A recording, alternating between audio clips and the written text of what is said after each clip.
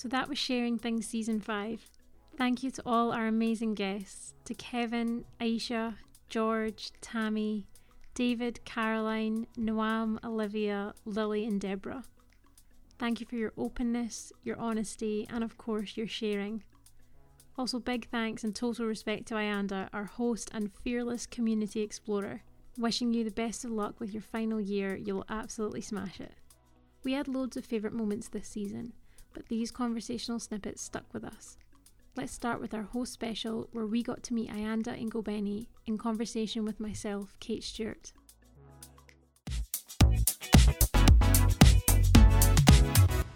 Family is definitely those group of people that you kind of got stuck with when you're born, but that just love you unconditionally. For me, family signifies a safe space, people who will just always have your back. And it was so important for me to select something that relates to family, because I'm so far away from them now for long periods of time, when for a good 21 years of my life, that's all I knew. So yes, family just signifies, who I am today, who I've grown up to be. And, those are the people you go through thick and thin with, and people who know you most in the world. I'm very fortunate and very lucky to have a family like that. And I miss them dearly. And same with when Kate was speaking about her sister earlier, it got me like a little emotional, because that's a similar bond that my sister and I have. I guess my sense of humor definitely comes from her. And yeah, we have like our own little like cute language and so on. And I think it was very important to me to pick something that relates to family. I didn't even do it consciously, but now that I think about it, it was very important to me, because it just signifies a very strong tie of who I am today, who, it just gets me all mushy inside, It's family, man.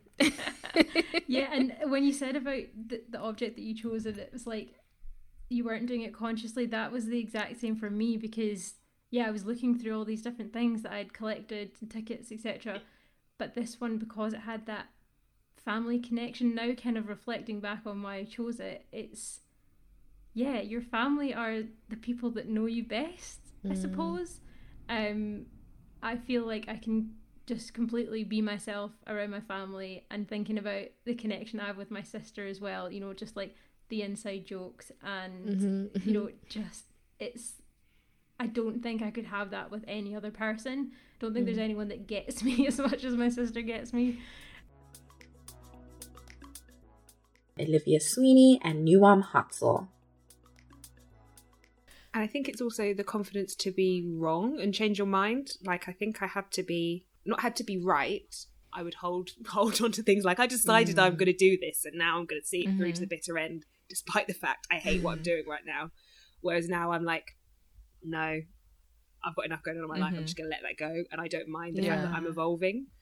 I think it's like the pressure, isn't it? Like when you're 21, you're surrounded by so many interesting and amazing influences in your life that you're kind of like, oh, I want to be like this person, or I want to be like this group now. And then you kind of, and it takes you a while, at least certainly for me, to kind of find like the kind of group or the type of person that you want to be, and to be okay with the fact that it might not fit with A or might not fit with B, but whatever, like this is who I am. I must agree. I mean, I was 21 like 3 years ago, so maybe I don't have that much to say about like growth, but I think moving away like from home and coming here, there's a lot that has changed about me. And I think the beauty of it, as you guys mentioned, the whole thing about being comfortable in what you believe in, I think I'm approaching that as well, and kind of getting into that space. But how do you then interact with the environment around you that is used to you being a certain way, and now you've changed? How do you like deal with that? Run away. University, I was there for 5 years, and then I've moved twice. I have an expiry date, I think, on being in a place, and that's not necessarily related to what you were saying, but therefore you kind of don't have to deal with that, which is a nice thing. Apart from the people I choose to keep, and they obviously Yeah. get it and evolve with you and are like part of that. And I think if you're talking about wider society, that's a different thing, isn't it? So I don't know with that.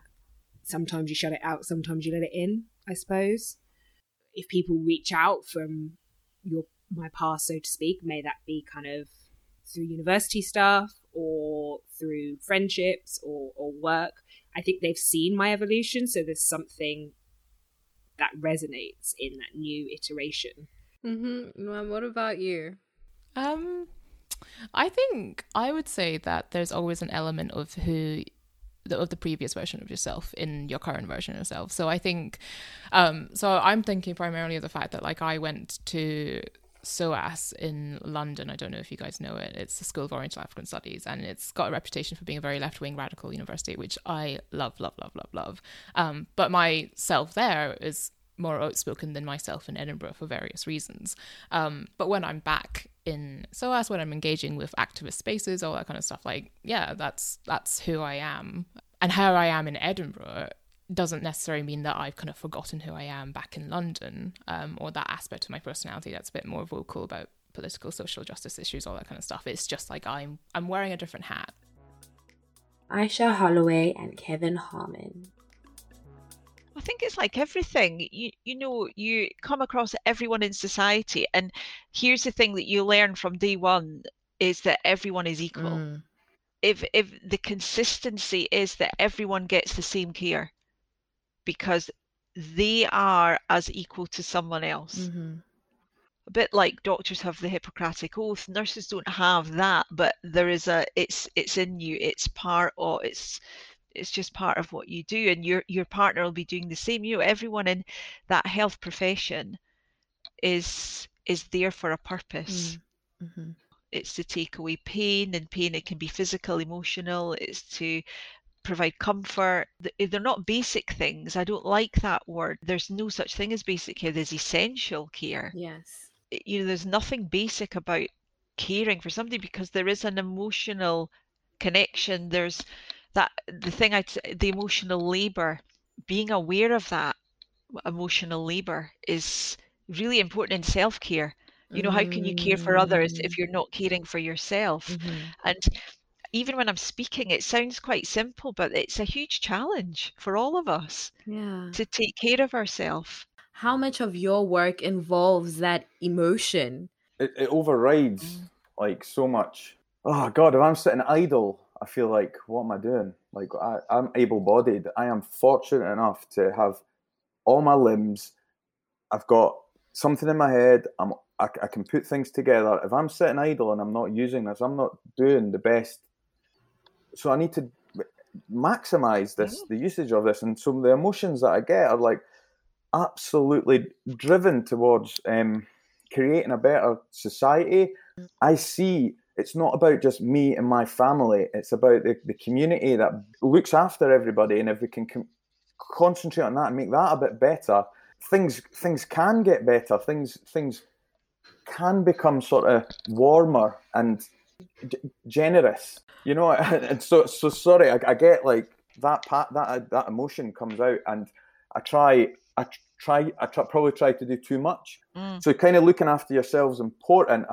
I think that's sometimes maybe neglected when ambition and vision keep you jumping towards the edge. Deborah Kayembe and Lily Mellon. For me, stuff like these games do provide a form of escapism and a break from things. I am definitely someone who can't switch off quickly or easily, and so quite often I'll find myself multitasking, relaxing things.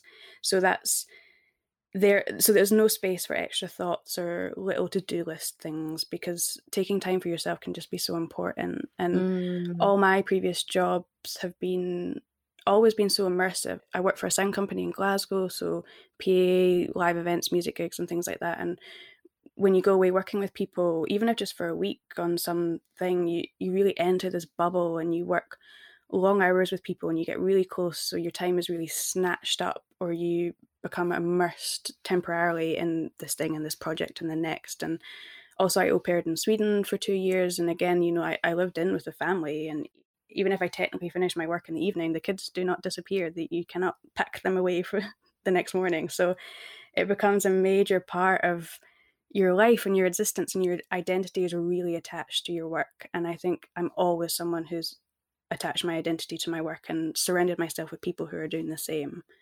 And I've felt that really recently about student life and studying at the university, or just studying in general. Perhaps there's also an element of being confined, or way more confined during COVID restrictions, as it's that lack of kind of gap or boundaries when you're a 24-hour student compared to a 9-to-5 office thing somewhere. But until your course completes, there's the next assignment, and there's something hanging in the background requiring attention. So there's no set hours, it's your project. And I've been doing my own research project for the past year, and it's my own, or I'm in charge of it, and it's my responsibility for that. And so technically I can always be doing something. And often my response to that is, when I feel like I'm doing a lot, is to do more.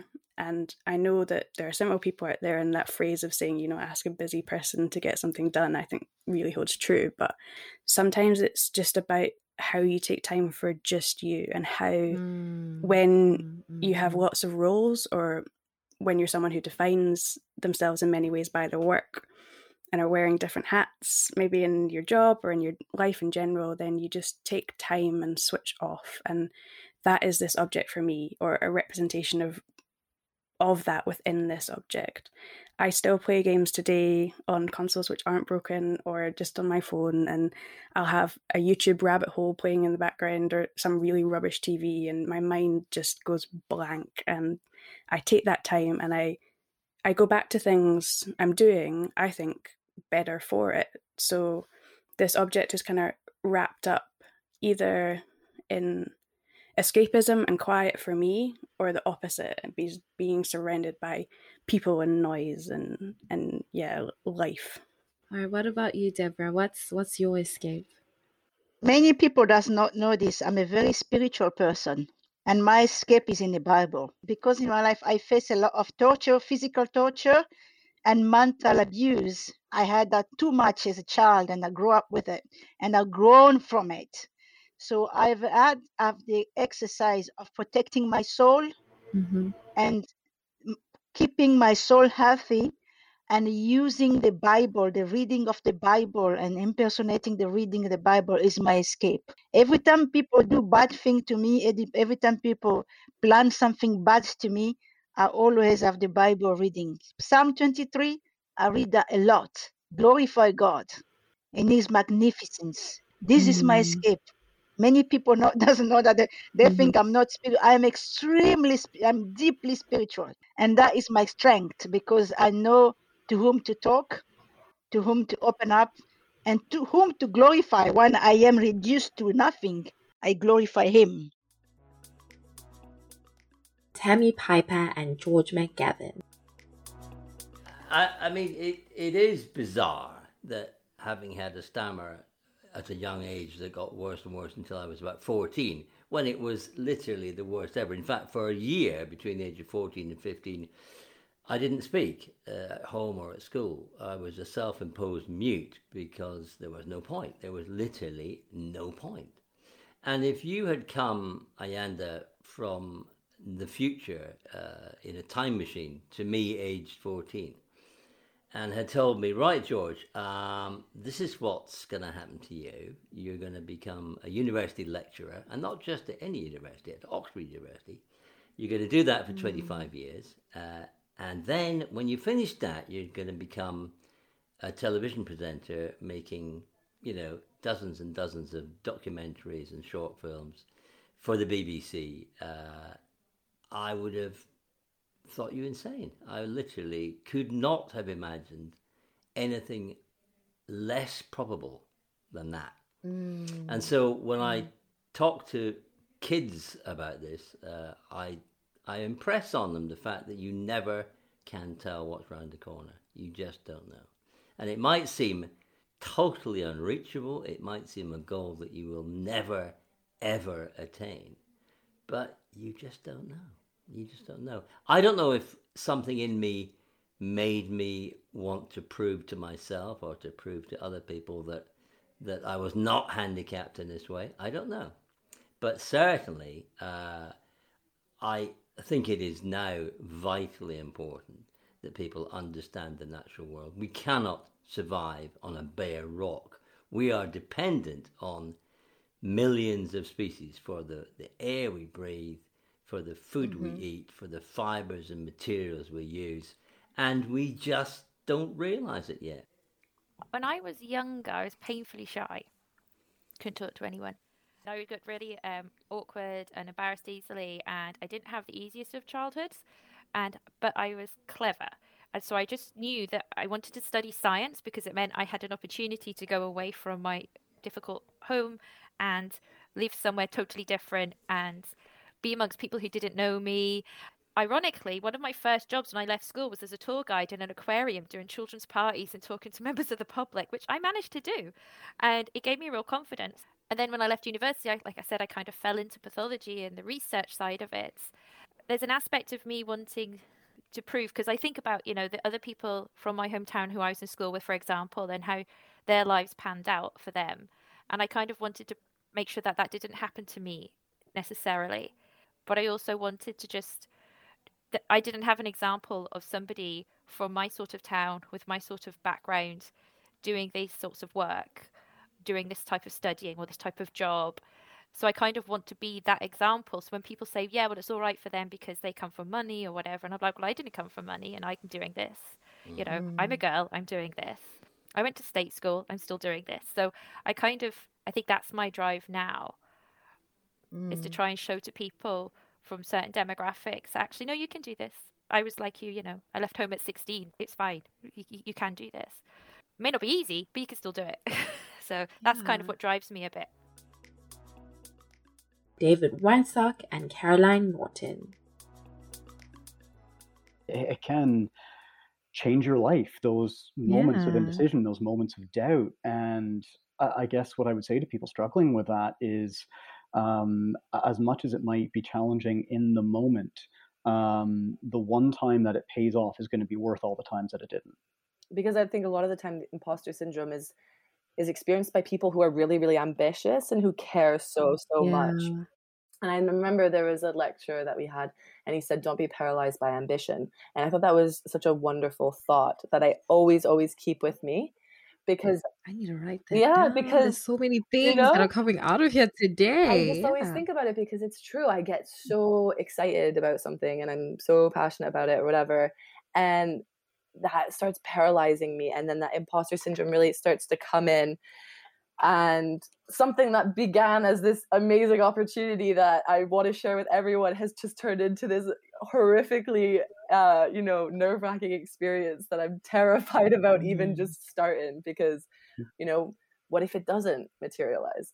But like you said, I mean, you've got to do it because what if? I was just wondering, Caroline, if you have, a way of sort of talking yourself down from that or trying to, step back from that all or nothing mentality. Because that resonates, it's like if you've not, if you're not like, in the Forbes 30 under 30, right. Then why are you even bothering, right. And that, like if you want to talk about toxic mindset. It's true though.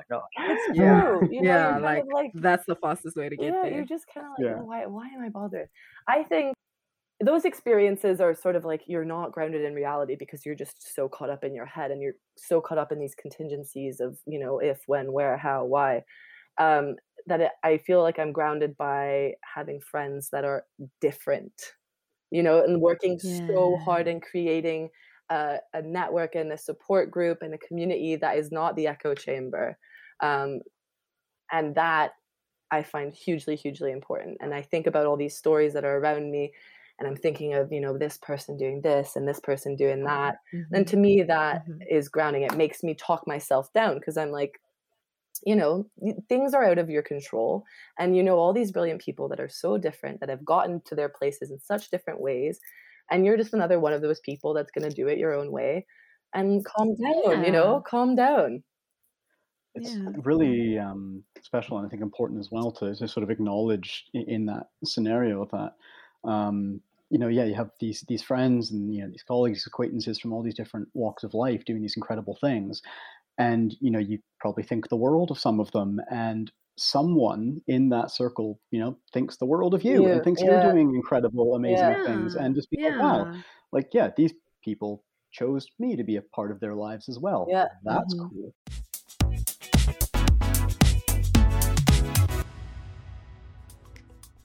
Sharing Things will return in 2022. Maybe we'll be back in the studio again, meeting our guests face to face rather than over a dodgy internet connection. You never know, here's hoping. In the meantime, stay tuned for a winter treat, a Christmas special that asks podcast listeners about their favourite gifts. What makes something special? Why do we treasure some things and re-gift others? If you fancy sharing your gift memories, contact us at alumni@ed.ac.uk and be part of the Sharing Things audio tapestry of people and memories.